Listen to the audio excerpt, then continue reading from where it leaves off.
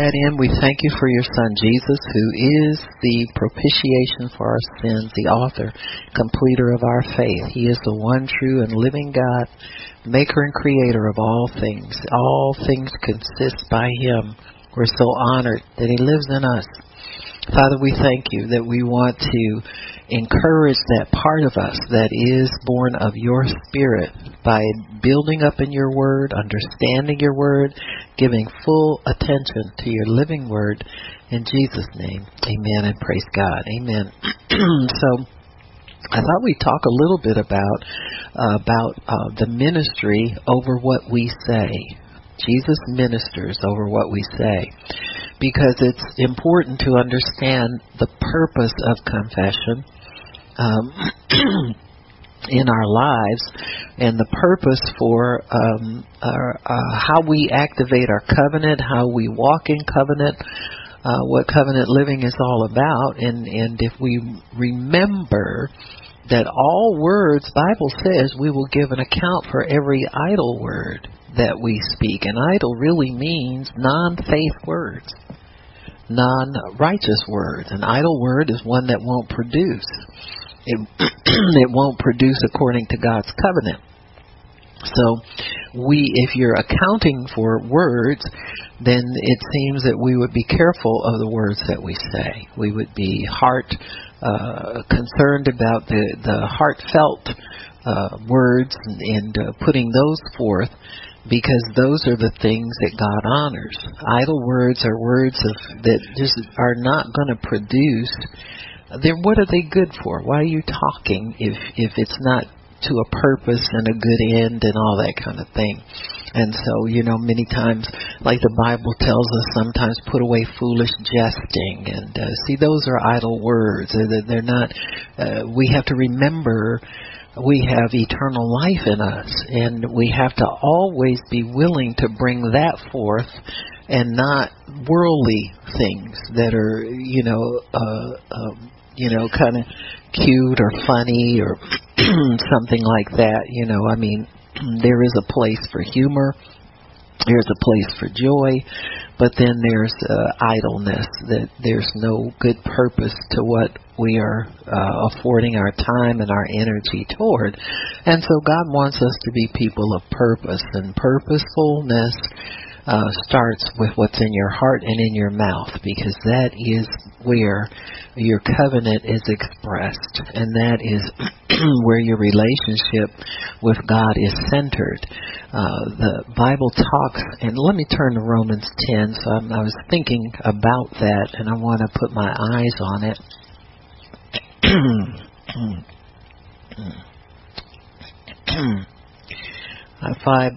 Start in verse 5. It says, "For Moses describes the righteousness which is of the law, that the man that does those things shall live by them." So Moses brought us the law. Of course, we know that was only a shadow of the real things to come, which were a life in Christ. So then there was a law that if you didn't live them all, you broke one, you were guilty of breaking the whole thing. And so the law is not something we can pick and choose to obey. So when you come into the new covenant, you realize that there must be a replacement for the works of the law of the Old Testament, because people couldn't fulfill it. It was frustrating. You get out and you slip up and say one bad word, or you get under pressure and you steal something from somebody, or you lie to somebody, and you were guilty of breaking all 10 of the commandments. You had to go to the priest, present an offering, and it got real tedious. There was a day of atonement where the whole nation would come together, and it's like, okay, all you backsliders, John, you didn't make that offering when you stole that calf from your neighbor, and Sally, you come over here because you've been, cussing out the kids and all, what I'm saying. So everybody gathered at one big time once a year, and the high priest went before God to make sure everybody was in the clear at least once a year. You got me? And so if you were devout, you showed up at the priest whenever you did wrong. You understand? And so the non-devouts and the devouts kind of got lumped in together once a year, and that kept the nation pure before God so that God didn't leave everybody. So it was a very hard to keep up with system. It was difficult, and so the people longed for Messiah who would come and alleviate the things that were hard for them. Like if you tried to obey the 10 Commandments without God right now, you'd quit. In fact, we all used to live like that. We think, well, you get deeply convicted about something and you say, well, I need to do good. So you get up and go to church where you hadn't been going for a while. So you showed up, or you'd be like they call them Easter lilies and poinsettias. People that show up on Christmas and Easter, and that's all, and you don't see them the rest of the year. And so people live like that, and that's legalism. You're outside of God's covenant of grace and peace, and you're living a guilt motivated type of relationship with God. It's very distant. You don't know Him. Your sins aren't forgiven, and you're trying to work your way out of the guilt that you feel when you disobey. And that's the way the nation of Israel lived. And you can see why one day they would say, well, let's just forget this. Let's go worship Baal, because look at all the fun them people over there are having. And they don't have to do all this ritual, and we feel guilty all the time anyway, so why are we doing this? And that's the way they lived, and they longed for relief from it, so they knew Messiah would come, and He would alleviate all of the things about the law that seemed so hard to accomplish. He would take the difficulty out of obedience to God. And so that was Moses' system. Verse 6, it says, but the righteousness which is of faith. So Moses had a righteousness under the law. There was righteousness there. It had to be, because they could go to God and get stuff. You had to take a sacrifice, and blood was shed, and it made atonement for your sins, and so you were then righteous. Amen. Because you put your faith in that. You brought that sacrifice. You obeyed the law. You disobeyed God, brought the sacrifice, and that atoned for your sin or covered your sin, and you were righteous again. And it went on until you messed up again, you go back, bring another sacrifice, etc., etc. So there was a righteousness that God honored, but He knew the people would get weary of it. It was set up that way to teach people right from wrong, and to teach people that there had to be a better way that would come. Well, here's the better way. The righteousness which is of faith speaks like this. Say not in your heart, who shall ascend to heaven, that is to bring Christ down from above, or who should descend into the deep, that is to bring Christ up from the dead. In other words, Jesus is not either up or down, but He's near us. And He's not distant, He's near.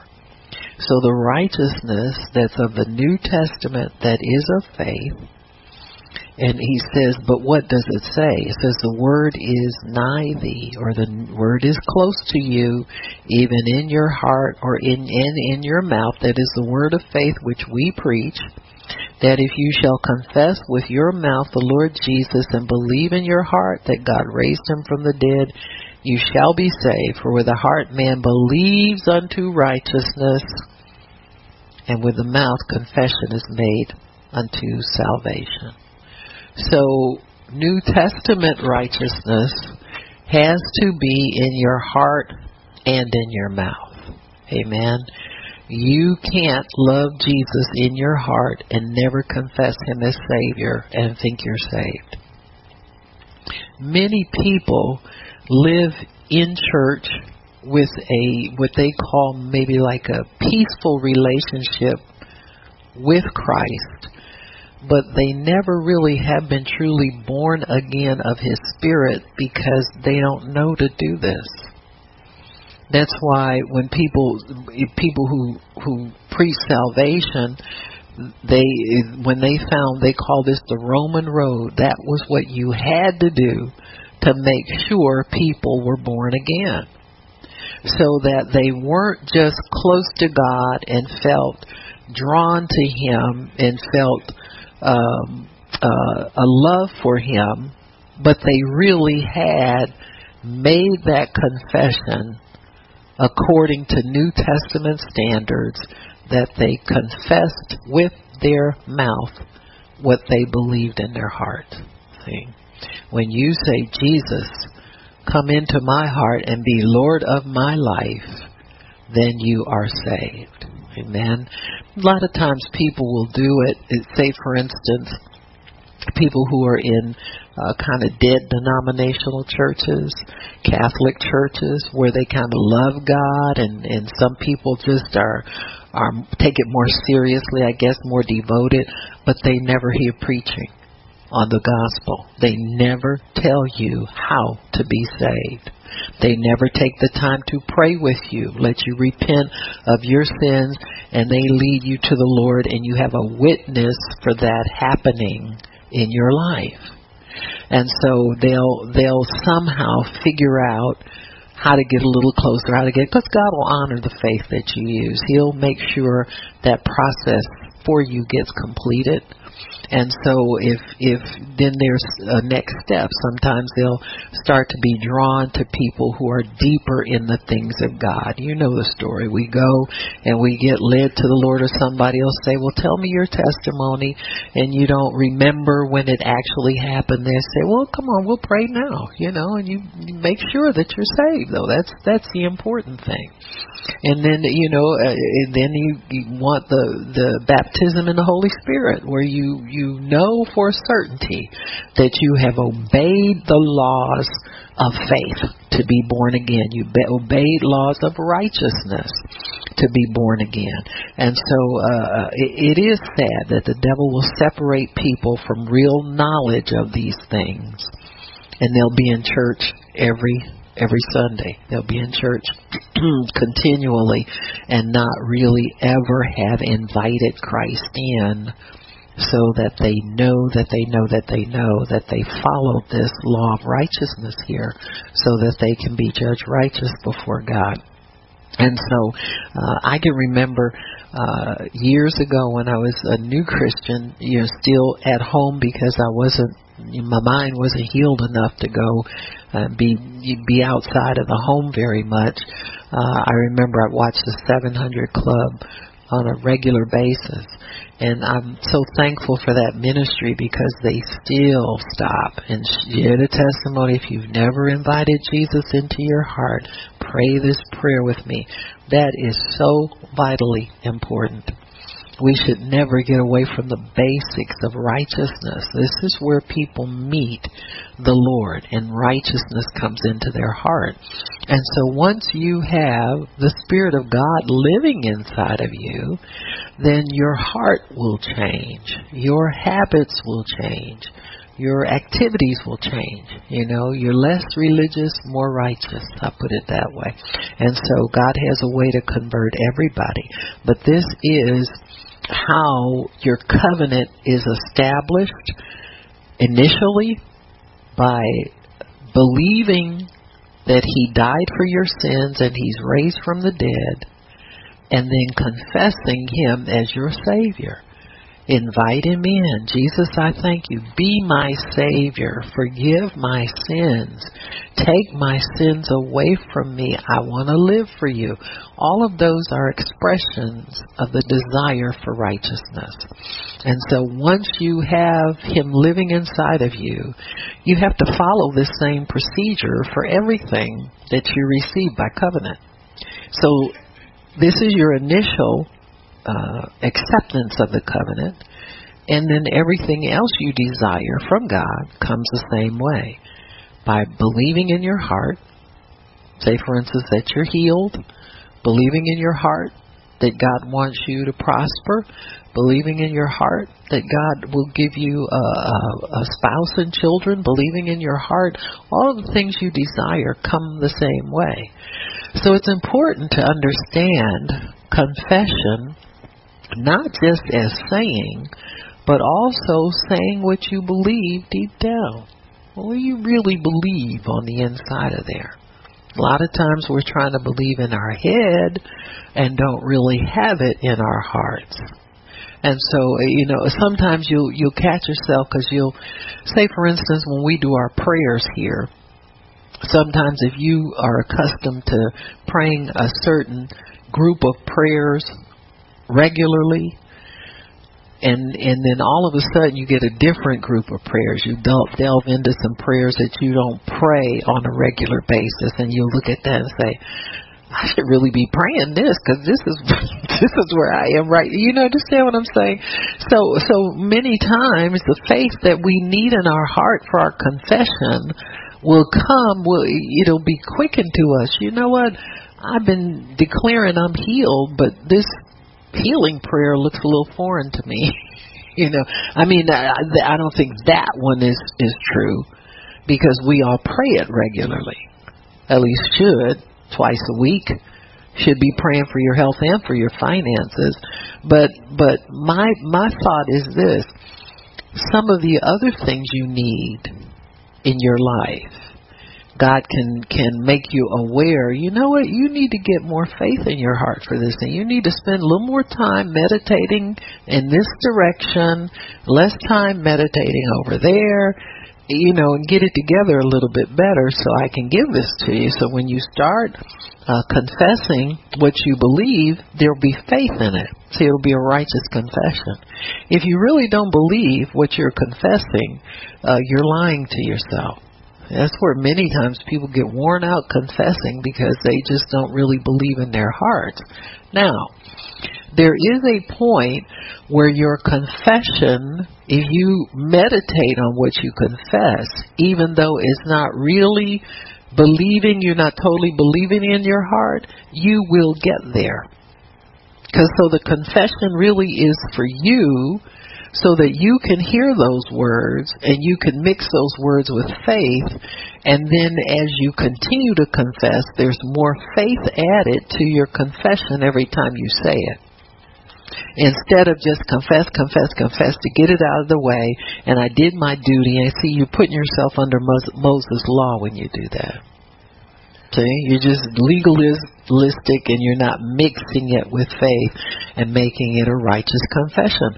So that's what we want to do. We want to make sure our confession is righteous. It helps you if you get in the Word. If you read Isaiah 53:4 every day, and then you meditate on it, and you go confess it, and thank you, Lord, I am healed. I'm healed. I am healed. You'll find yourself, your spirit begins to strengthen in it, take hold of it, and remember it, and you don't focus so much on your feelings. What's wrong? How you feel? How did this happen? What do I do about this? I don't know. Should I try to trust God, or should I go to the doctor? We shouldn't be having arguments like that forever. We should be sold on the Word. Amen.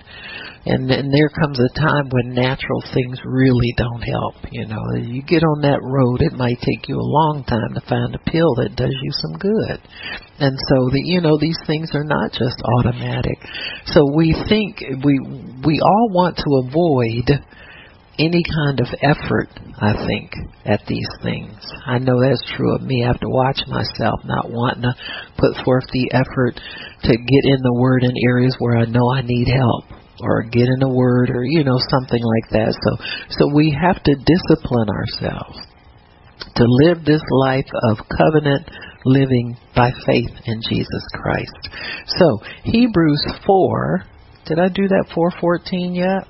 Okay, so Hebrews 4:14 tells us, seeing then we have a great high priest that is passed into the heavens, Jesus the Son of God, let us hold fast our profession. Well, what does that mean? Don't let your confession slip over into talking about the way it appears to be in the natural.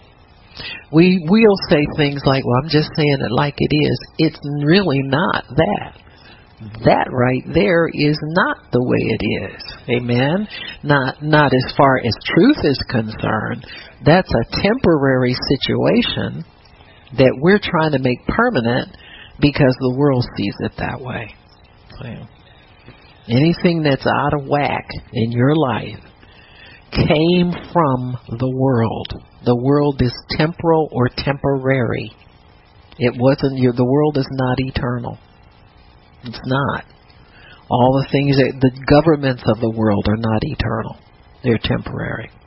And if you don't believe that, ask some of the leaders in the world. They're always worried about who's going to take over, who doesn't like the laws that they pass and all this kind of stuff. So they know that they can be replaced at any time. Same thing with the things that come from the world. Anything that has to do with the curse of the broken law is temporary. It's temporal. God never meant for us to be like that forever. When he told Adam, in the day you disobey me, you will surely die, he had the power over death then. All Adam had to say, Father, I'm sorry, can I live again? I mean, you're talking to the author of death is not final. Sickness is not final. A diagnosis is not final. Amen. These things are from the world. They are temporal or temporary.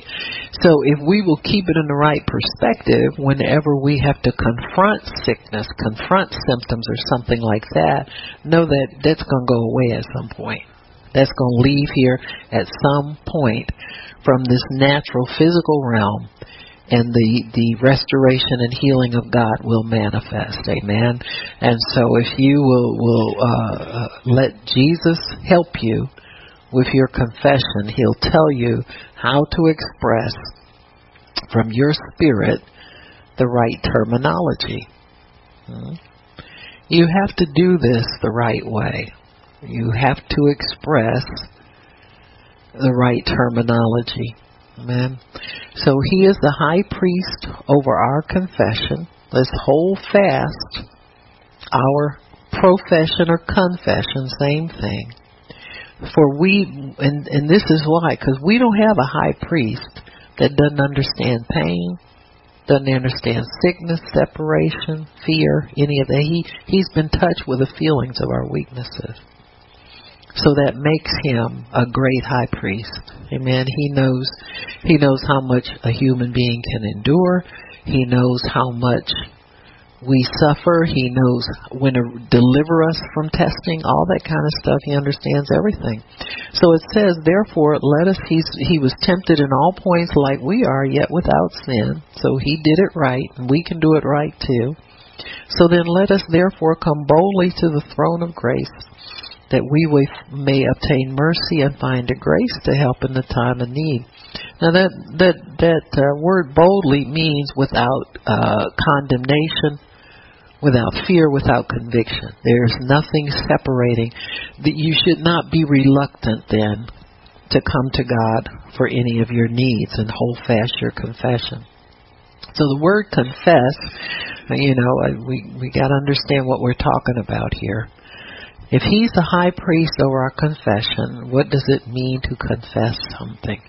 Now, confess, people look at it in a negative light, or when we talk about it as far as faith is concerned, it comes out almost like an empty word that doesn't have much meaning. It's kind of like parroting or saying.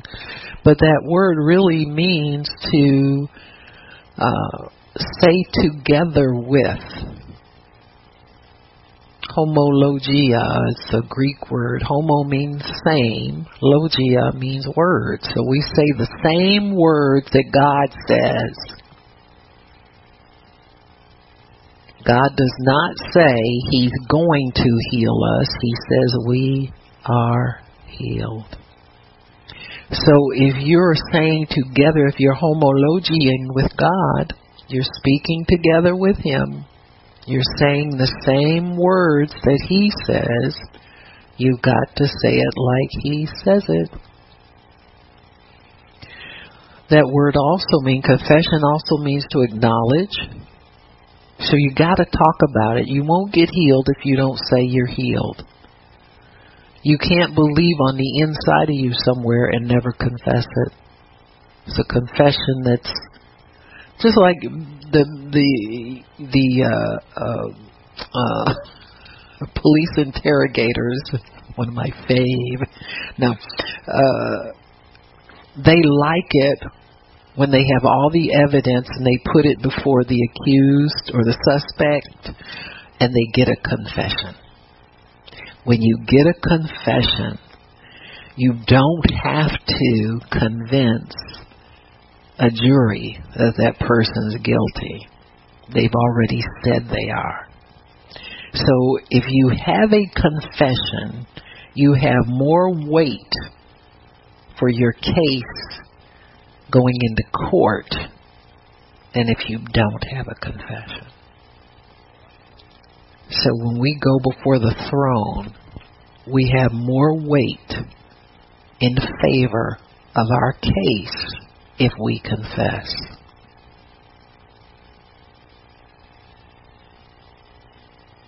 Everybody got that?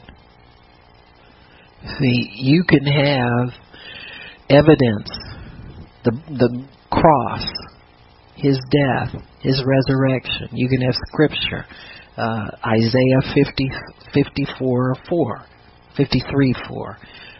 By His stripes you were healed, or you are healed. You can have all that evidence, but if you never confess it, the weight of your evidence is a little flimsy. So one of the ways to get your faith stronger is through a good confession. And not just saying, God, I want to be healed, or I thank you that I'm healed, or I thank you that you're healing me. No, thank you, I am healed. So you're saying, like God says, by whose stripes you were healed. By whose stripes you are healed. It's never in the future tense. It must be in the now because of the past. Got me? He was slain before the foundation of the earth. So you are healed. You are wise. You are prosperous. You are good looking. You are whatever it is you need from God to complete your life. Amen. I am married. I have a good spouse. You know what I'm saying? You just never let go of that confession. To confess also means to give thanks. It also means to promise or to assent to something. When you give assent, A-S-S-E-N-T, assent to something, that means you say, yes, okay, I want it. So your confession says, yes, okay, I want it. Or yes, okay, I have it. You got me? And so if it's something that's already given, it's I have it. Okay? So you're giving assent to verbal assent to what God has for you. So remember, a confession always strengthens your case. If your case is you want to get rid of sickness in your body or symptoms in your body or whatever you want to call it, a confession strengthens your case. It always does. When you go before the throne of grace, thank God, Father, I thank you by your stripes, Jesus, I am healed. I am healed. I am healed. And that's all you have to say. You don't have to explain why you're saying you're healed. This is where Christians get into trouble, trying to explain. No, I'm just saying what God says. I'm repeating. Do you mind if I repeat my Father, what He told me? Huh? So you begin to strengthen your case for healing with your confession. It always gets stronger when you confess. I know sometimes I'll be meditating, I'm healed, I'm healed, I'm healed. And if I don't confess it, it's not as strong. What comes outside of you is always stronger than what's locked up inside. Amen. So we are to hold fast to our profession or confession. Don't slip back into unbelief or believing in symptoms or trying to figure out why it's still the way it's always been. You're not holding fast to it. So you're letting it slip. And so you have to discipline yourself not to let your mind wander into the whys and the wherefores. I'll tell you why it's there is the devil. He wants you sick. He wants you away from God. He wants you debilitated. He wants you where you're out of commission. He wants you unhappy. He wants to steal your peace. He wants you dissatisfied. And so he can work those things if he can get our attention and get our focus away from God. Amen. So don't focus on what you see, feel, and hear. Now you're going to see, feel, and hear a lot of things, but you don't have to focus on it. Don't park there and describe in great detail how deep the pain is, how often you have it, how terrible it is, and I can't believe it's still here, and I've been confessing the word. And don't give yourself a report card on what God's doing. It's not your job. You want to receive. Amen. And if you pray and believe you receive it when you prayed, you have it already. You're not waiting for it to manifest either. You have it already. See, you're speaking like God speaks. So all of these little explanations, we have to quit doing that if we're going to get what we need from God. You quit explaining why it's not here yet. It is here. You have it. It's just not in a form everybody can see and appreciate. But it's there. Amen. By faith it's there. It's there because God says it's there. No other reason. Because He says it's there. So we're not to slip back into unbelief. Don't let yourself slip. Hold fast your confession. No matter what happens, hold fast to it. Don't focus on what you see, feel, or hear. And then we are to look unto Jesus. That's Hebrews 12, if you'll turn there.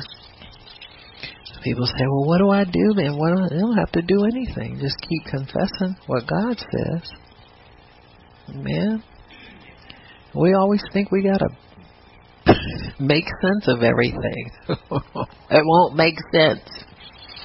It makes heaven sense, but not earth sense. We're trying to bring heaven down here. And heaven has to come here a certain way. Heaven can't get here by earth language. You have to use heaven language to get heaven things here. It's like if I were to buy something from a merchant in Asia, at some point I got to talk to him his language. Got me? Unless he knows mine, which he would have to translate. So we have to cross languages to get things from one realm to another. We have to do that in an earthly fashion. You got to do that in heaven's fashion too. So, Hebrews 12:1. Wherefore, seeing we are encompassed with so great a cloud of witnesses, let us lay aside every weight and the sin that does so easily beset us. So weights and sins do the same thing. Burdens, worries, concerns, explanations, trying to figure out why it's not here yet or why you still have the symptom, or lay that aside. And he says, let us run with patience this race that is set before us. So you can't run very well with a bunch of shackles, weights, anchors, heavy things. You're running a race. You're running from sickness to health. You're running from poverty to wealth. You're running from not knowing what you're here for to being obedient to the will of God. And he says, when you run this race, you have to stay focused. You can't focus on the natural. Don't focus on how you see, feel, or any of that. But look at Jesus, looking unto Jesus. Look at the Word.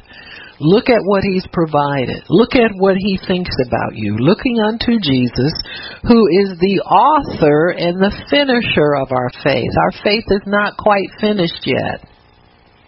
Until you go to heaven, you still got to have more faith. You got to have faith for the lift-off, for the transition, for the send-off. Amen? So, looking unto Jesus, the author and finisher of our faith, who for the joy that was set before Him endured the cross, despising the shame, but yet he's seated at the right hand of the throne of God. So the things that are important to heaven seem foolish on earth. It's important to heaven that you say what God says about everything in your life, and that you believe in your heart what you're saying. You can't just throw it out there without faith, although you keep saying that faith will come to you. One day it'll plop on you, you say, I do believe that. I'm not just saying it anymore. I do really believe that. You got me? And so we express it with the amount of faith that we have, and then Jesus comes to perfect our faith. He can't perfect what we don't confess. So we must confess what he says.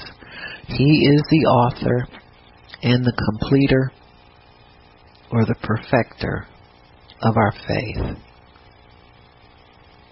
That word completer or perfecter really means to consummate your character. And to consummate means to come together with someone. So Jesus is making our character just like his.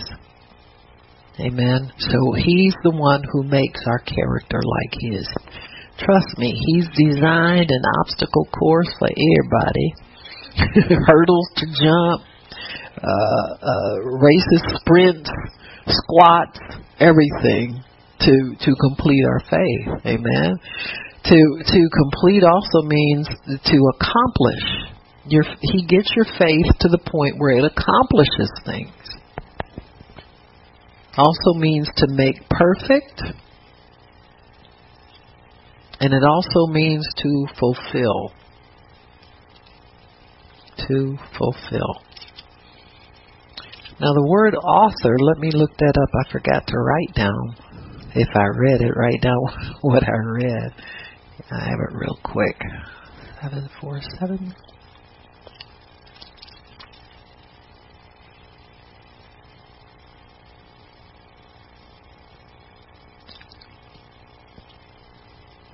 Oh, RK. It means the beginning of something. Commencement. It also means chief. And it means chief in application, order, time, place, or rank. It means first estate, power, principality, or rule. So he is the power, the principal power of your faith. You can't do anything without Jesus ministering over your words, ministering over your heart. He started this faith for us. So we must go to him, talk to him, deal with him to get understanding of how to do these things, how to accomplish great things with our faith. Be diligent about it, because he is looking to do something to complete us, mature us, perfect us. He is developing something in us, and that is the God-like faith and not natural faith. So he's getting us, he's kind of getting us off the bottle of living by the natural and defending the natural. So you have to kind of watch yourself, because you'll want to try and defend what you're doing in the natural sense instead of trusting the word. You know, you just really, like, I remember in the early days when we were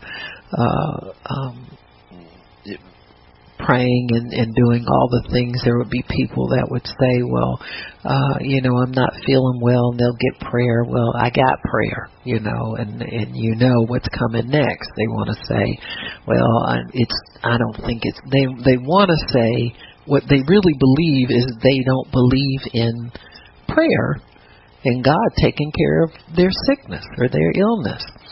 And then they'll say, so why don't you pray and let God get in your word and see, oh, what do you mean I can't go? You think, is it wrong for me to go to the doctor? So they're defending their position of natural faith.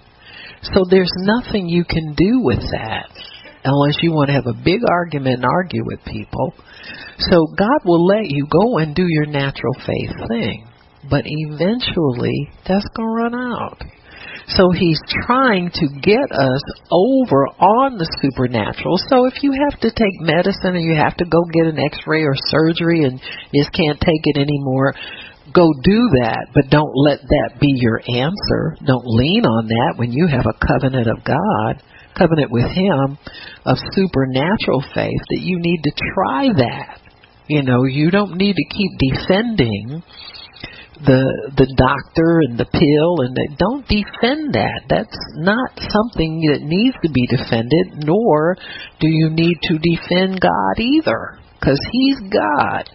So it's a choice we make, but the Bible also says, how can we escape if we neglect so great a salvation? Everybody wants to pray for the sick and see a miracle and all that, but we don't understand it comes in a program. It comes in a program or a system or a plan in God's hands. See, God has a plan to get you there. He has a plan to get all believers there. If you're not there yet, you got to step into the first leg of the plan. And oftentimes that's standing on the word for yourself or your family or somebody else that you care about, that you want to see do well. So that's the plan. The plan is when there's something wrong with you, go to God first and go in faith. Don't go and let somebody pray for you and you stand there like a brick trying to see if something's got. There's no faith there. Faith does not try to see if God's word will work. Faith knows it works. Faith is certain that it works. So when you go before God, you're open to receive what he has for you, because your faith in Christ is telling you that if that word worked to get you saved, if you believe you really are saved, then there's no problem believing all the rest of it. You just need to get out of your comfort zone. We think if we take pills away from us, we're the worst people in the world, you know. Look at the people over in poor nations. All they have is trusting God, you know, and they get results. That's why you see people who have really large healing ministries. They say over in countries where there's very few doctors and very few hospitals, and because people are stretched out in front of God and they receive their healing too. Well, we can do the same thing. Just believe that God will do it. Amen. Don't focus on your natural help. Focus on what God's telling you to focus on. He will help your faith. Jesus helps our faith greatly. You look at people he dealt with in his ministry. You know, the Syrophoenician woman that he called a dog, and she got mad and said, well, I can get crumbs from the table. He said, great is your faith. He said, you jumped over 3 hurdles I gave you. So he was perfecting her faith. He couldn't give it to her when she first requested it. That's what we got to understand about this. You don't want God to cheat, give you a pass on your faith exam. You really don't want that. You want your faith, because faith is so precious. Your faith is resilient.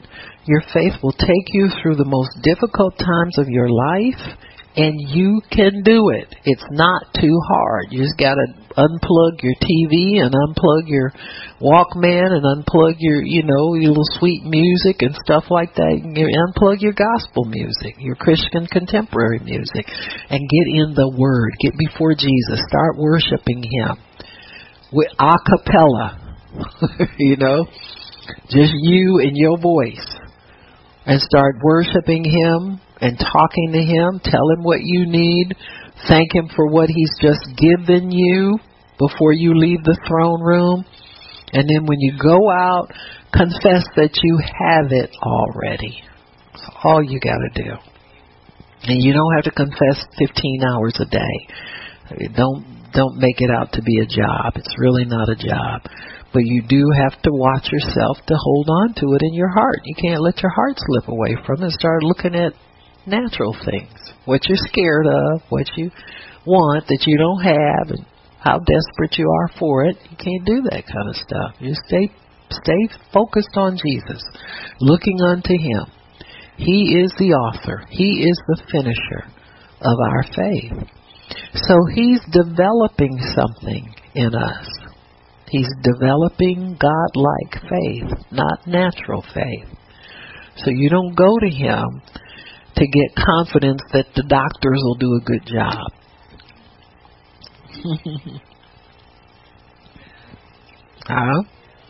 You won't get confidence but you will get a peace when you've connected with God. God, I don't know. I'm feeling real bad. They say I need this, and I want to believe you, and how do I do that? And if you get instruction that you just feel like you're failing on it, you go anyway. And then ask Him for His mercy. Send your mercy through this, Father. Be with me, and don't let them slip, and don't let them kill me, and don't let them hurt me, and all this kind of stuff. Amen? And so many times, people get complications in these situations, and I don't know why they have them, but that's part and parcel of the natural route of doing things. See, God will give you peace about going that route, and He'll help you, but He really wants you to meditate on that word and hide it in your heart and confess that word and call those things that be not as though they are. That's what heaven does. You have to talk like He talks. So He is the author and the perfecter. It is His job to begin and end us in faith. So He's developing the God-like faith in us, and He is accomplishing things through our confession of faith. And what's He accomplishing? He's accomplishing perfection and maturity in us. He doesn't want us to be little children tossed to and fro with every wind and wave and doctrine. People that I'm in the people crack me up. I see some of these churches in God's Gorgeous Girls Club in a church, and just go home. Just don't have that meeting.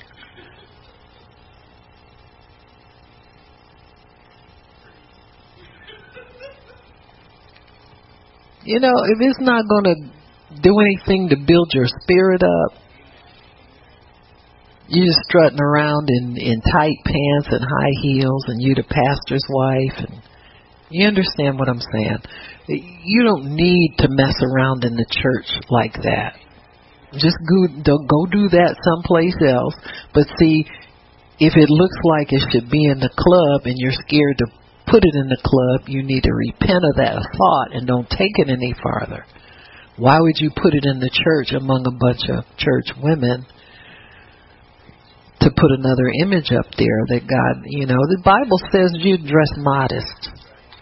When you come in a room, they should see what's inside of you, not so much the outer package. You know what I'm saying? I'm not big on, just going everywhere looking like a slob, but sometimes you had them days. But you know what I'm saying? I mean, just be human, be normal, do it. Selling $150 tickets and, just come on now. Just don't have that meeting. Just don't do that. If you're not going to teach these righteous people how to obey the gospel with signs following and fruit that remains, just go sit down.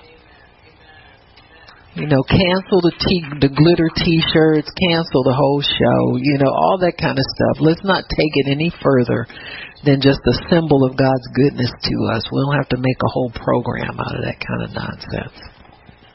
There's nothing there so empty and hollow, pathetic. So anyway, so much for that. But God is developing God-likeness in us. through our confession and through the word that we hide in our heart.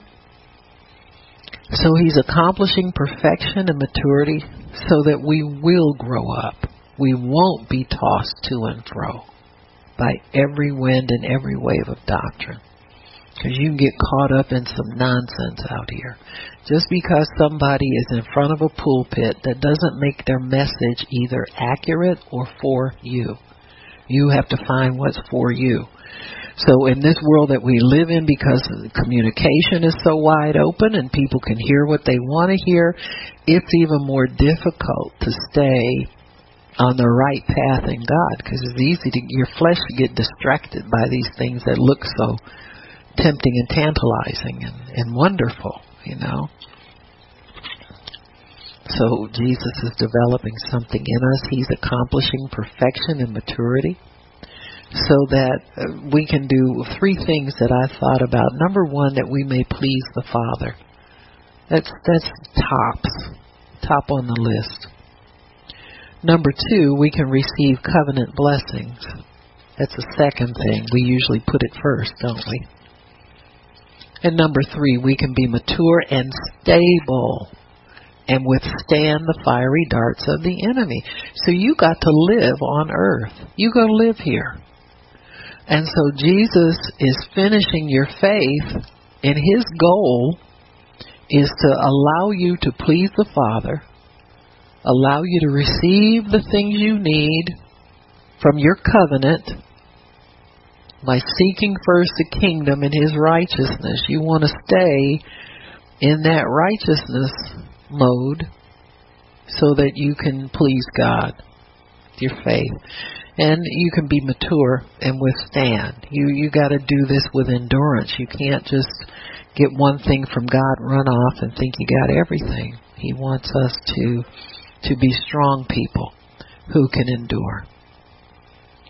Hebrews 11:6. I think that's without faith it's impossible to please God. Yeah. So you want to please the Father. When you come to God, you got to believe, number one, God's alive. I know many times we live our life like he's dead, not acknowledging him, seeking his counsel on everything. I don't care if you do know a good way to do things, God has a better way. So we have to please the Father. Now, sin causes separation. And this is not pleasing to God. He's not, when you think what you do is cute, God doesn't. I'll put it that way. We can always make excuses, give a lot of reasons and all that kind of stuff, why we disobey or not mindful. But he doesn't think it's funny. And he doesn't think it's cute. Even down to, small and minute things. If there's something that's in your heart to do and you fail to do it, don't think you get a pass on it all the time. So, it takes discipline to complete things. You have to learn to complete things. Don't be a quitter when you're a child of God, because he doesn't quit.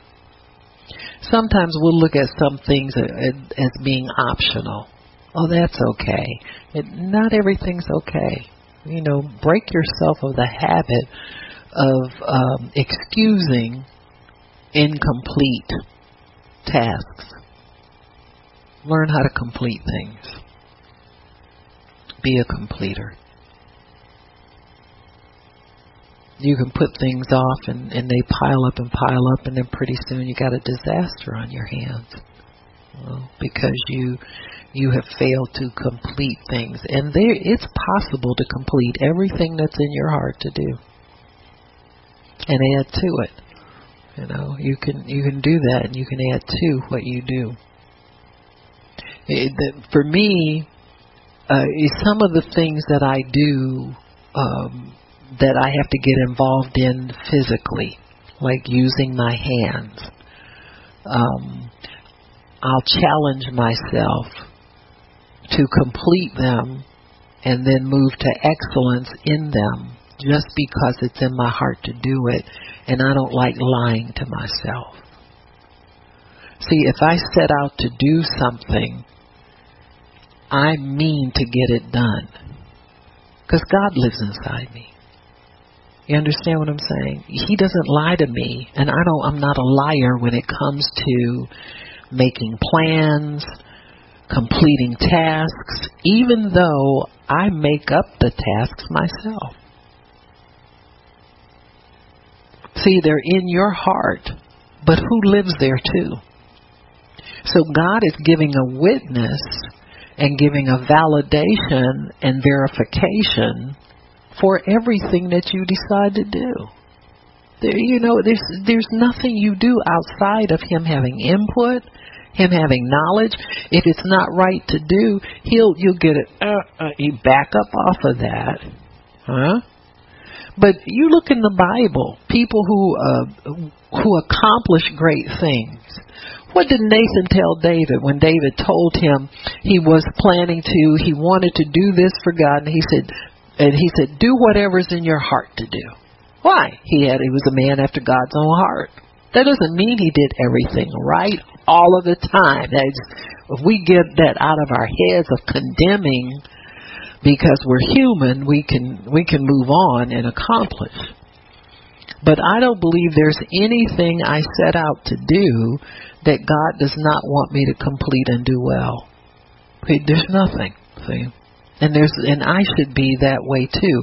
I should take on that character of God, so that when I say I'm going to do something, I complete it and I do it well. It's like I'll do things like, even when we set up a menu, people say, well, I couldn't do it. I said, don't tell me you couldn't do it. You could. You chose not to. Oh, you're mean. No, I'm telling you the truth. And I'm helping you, if you understand it. You got me? Because that is not true. We don't ever have too much on our plate to do. If we organize it, if we schedule it, just like them people you worked for, Mr. Gary, Chrysler wouldn't let you get on the line and cause the line to shut down every day. They fire you. Nope, we set up a reasonable schedule for the employees that we have, and we know in a certain number of hours we can turn out this much product. Why?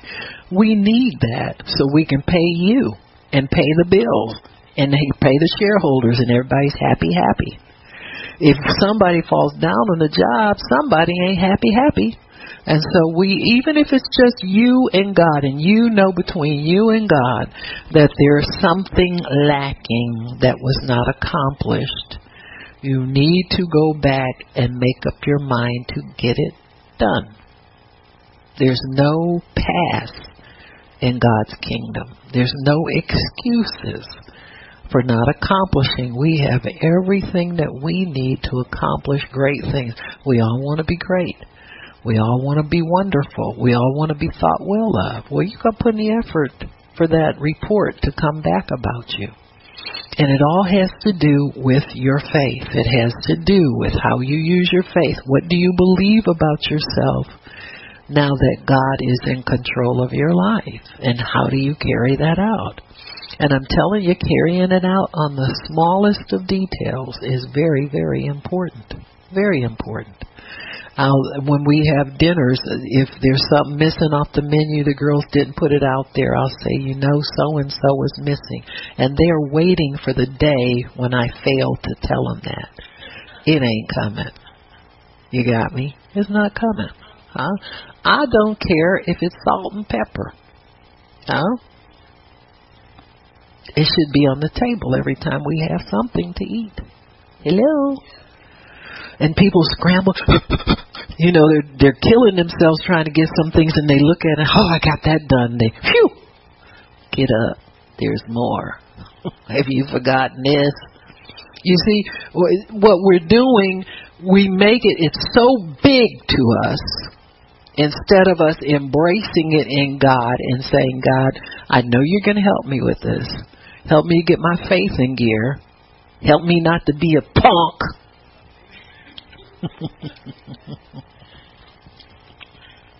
Help me to grow up and quit thinking everything I do, it takes so superhuman effort.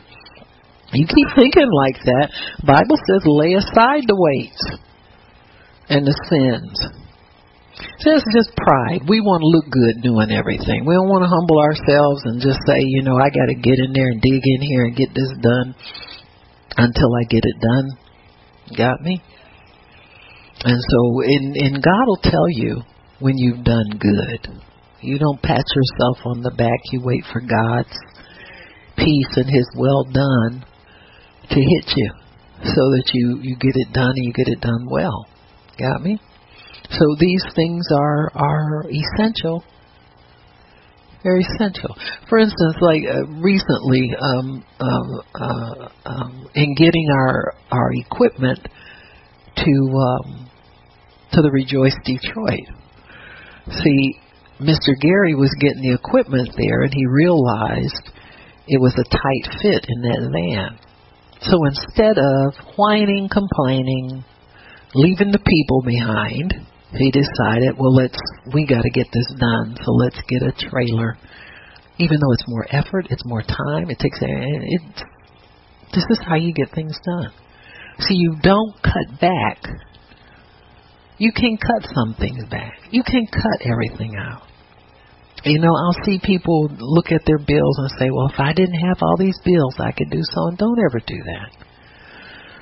Expand the borders of your mind. God's got enough money to pay your bills and get you everything else you want besides. You got to develop your faith. You got to start asking Him and expecting Him to give you more. You don't put yourself on a fixed income and think if you didn't have to, I didn't have to give to God, if I didn't have to do this, if you didn't have to do anything, what would you do with money if you didn't use it to support your living? It's childish. Children think like that. Adults think, pay your bills and go live off the rest. If there's anything you want extra, amen, you ask Him and ask in faith and make your request known to God. What's wrong with asking God for it? Oh, you'd rather cut corners, rob Peter to pay Paul. Don't shout me down. We all scheme and do crazy things instead of going to God. God, give me a plan for how you want me to live. Give me a plan for being able to do all the things that in my heart to do. Not my flesh, not my lust, but in my heart to do.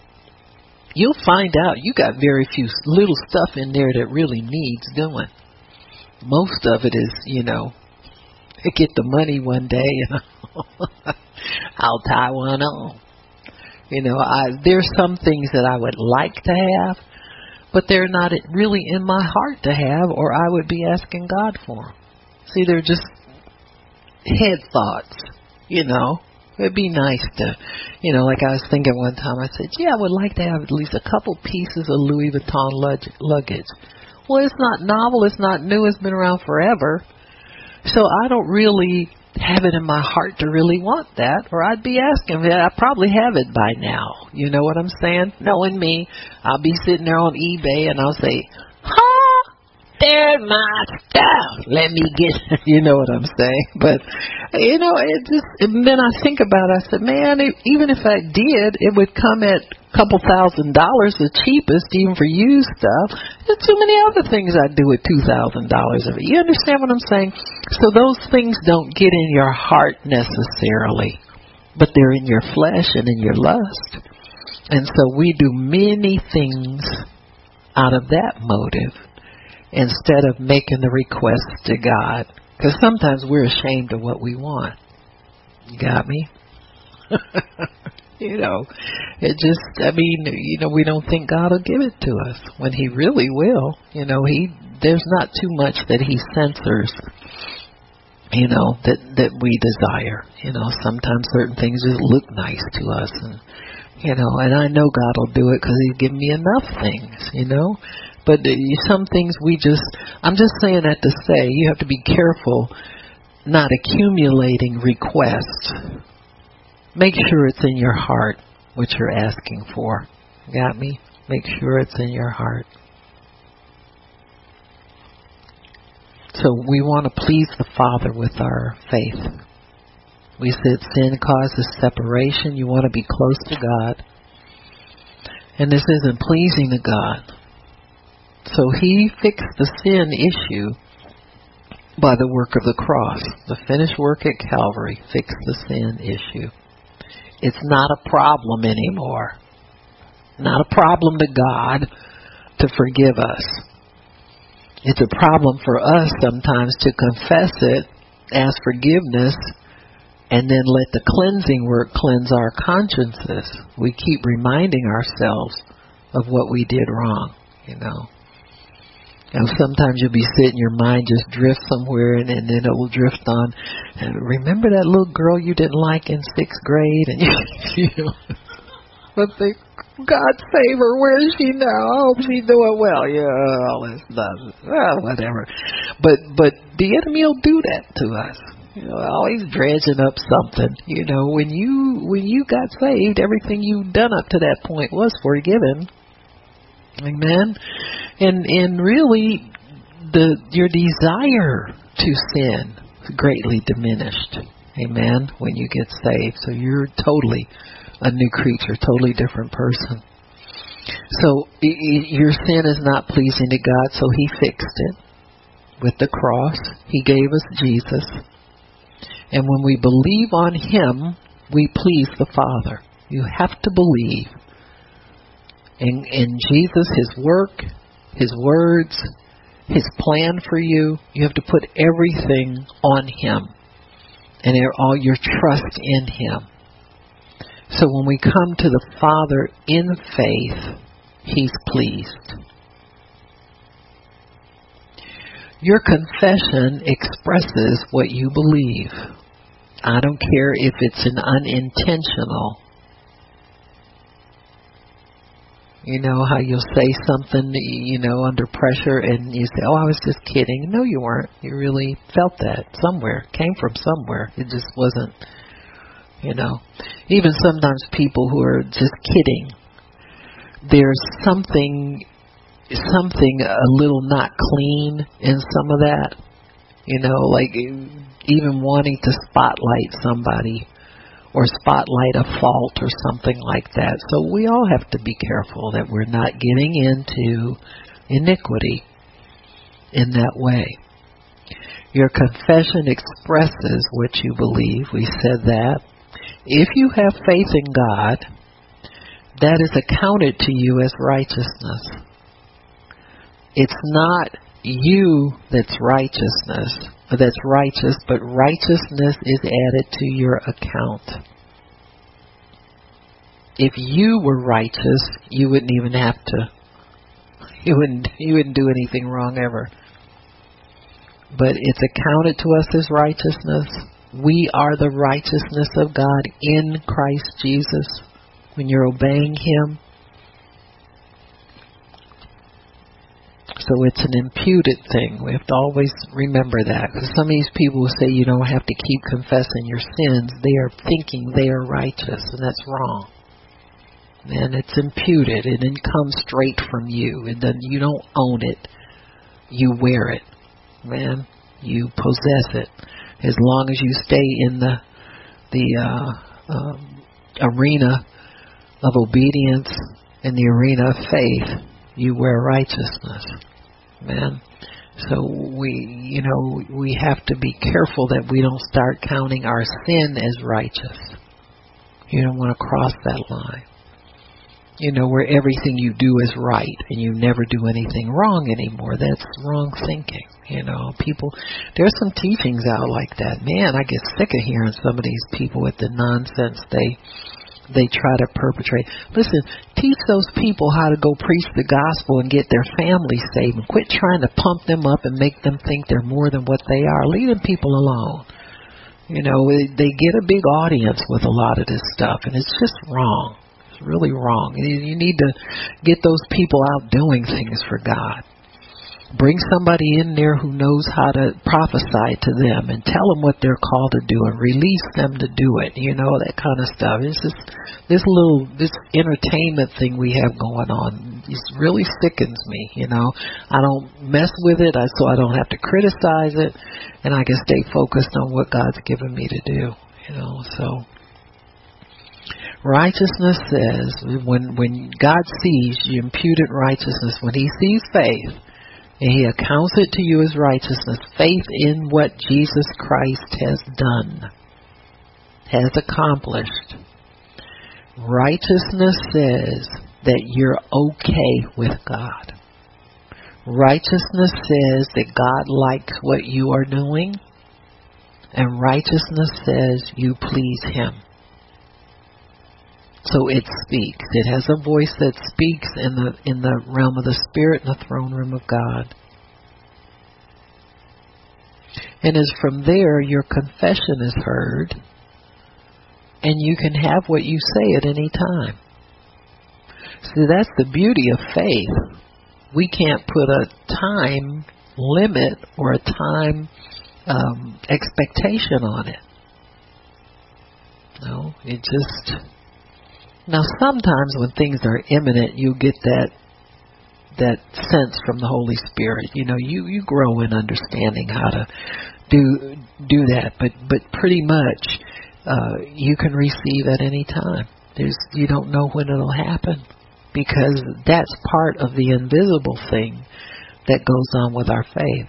Other than that, you could set a timer for everything. Well, I'll confess the word for about usually 3 days. Tops. And I got it. You know, I've done that. It worked for a minute, but then there's some things I got myself entangled in. At 3 days didn't quite do it. You got me? That sometimes you can still be laboring over those things. So you have to take it that God knows the day and the hour. He's a righteous God. He's not withholding something from you that you could have already. You know, that's not God. He's not a teaser. And so you must stay in a place where you please Him. That's what your faith is for. That's what Jesus, He wants to develop that desire in you to be pleasing to the Father. You know, it's got to be that relationship. Because then that will guide you more than what you need, and you know, your what you have in your heart is obedience. You know, we think we know what obedience is. Sometimes we think, I'll do this for God and no more. Well, forget the no more if you are a child of God, and because righteousness does not set a limit on your obedience. It can't. Righteousness just wants to please God all the time.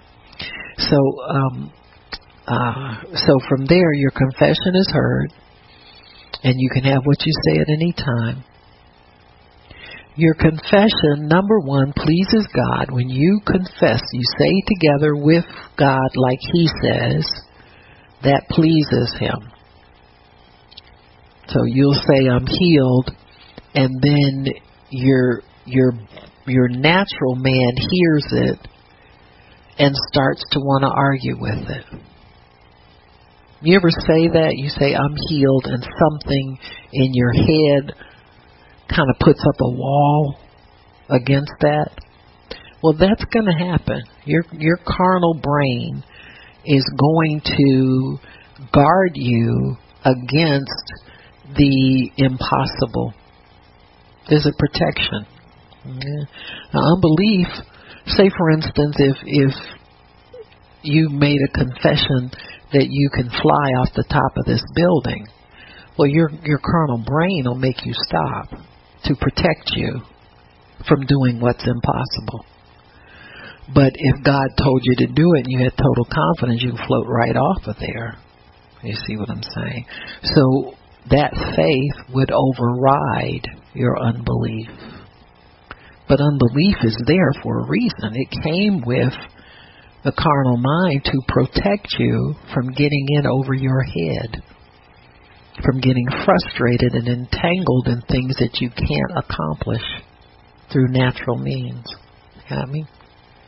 So, you know, like well, think of anything that's impossible to stupid. I'm going to dive off in this, the daredevil people. They're always going to dive 50 feet in a 4-foot pail of water or something like that. Well, you're not going to be able to do that without suffering harm and damage. Now, you'll do it if you're a daredevil, because that's how you live and you like the thrills. But your brain is constantly telling you, don't do this, don't do this, do it. You just override it. Got me? And so, same thing with Christians and relationships. You go to, what do you call it? Say like a Red Lobster Fridays, and as a Christian you need to sit at the table and eat. Wait for a table, but you go sit at the bar. And the bartender says, what do you have? You got me. You override your peace of God. So you're a daredevil. Huh? Well, one person thinks it's funny.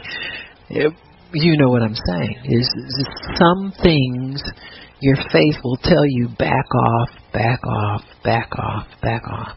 Because that same devil that used to get you drunk is still sitting at the bar waiting for you to come and get even if you've not been to that bar before. He's there luring you over to the bar. See if he can get you drunk and disorderly. Amen. I went out with some of the younger little girls in the ministry. We went out and the bartender comes up, and we're sitting at a table. He said, can I get you something from the bar? I said, no, thank you. I said, these young ladies have the unfortunate experience of being out with their pastor. I said, if you want this place to remain normal, don't give any of us anything to drink. You know what I mean? Me, number one. So anyway, your confession pleases God, and it targets your faith on something you desire. That's the important thing. It shows you believe God. Now, your confession does all of this. And it resists the devil. So it holds the devil off of that situation that you're believing God for. Your faith confession does. It shows God that you believe Him. And it targets your faith on something you want. And it pleases God. And all of this is done in the throne room. Nobody else has to hear you confess anything. Nobody has to judge your request. God's not doing any of that. He's just allowing you to express your confidence in His covenant. That's what you want. You want your covenant activated. You want your covenant working at all times. And so this is the way it works. You speak heaven's language. You expect heaven's results. You talk like heaven talks. And then you give God something to work with. It pleases Him and He will work. Jesus will work with your confession. He will minister over your words. Amen? If you want Him to minister over your words, you must talk His language. You must call things that be not as though they are. And we'll finish talking about that tomorrow, I guess. Yes, we will. We will finish that. Amen. Praise God. Father, thank you for your word and for understanding. Thank you, Father, for the liberation that comes, the freedom that comes when we hear your word, we understand your word, and we obey your word. So we thank you, Lord God of heaven and earth, for your holy word. We bless you and we praise you for all things. In Jesus' name, amen and amen and amen again. If anybody needs prayer, come on up. We'll pray for ya.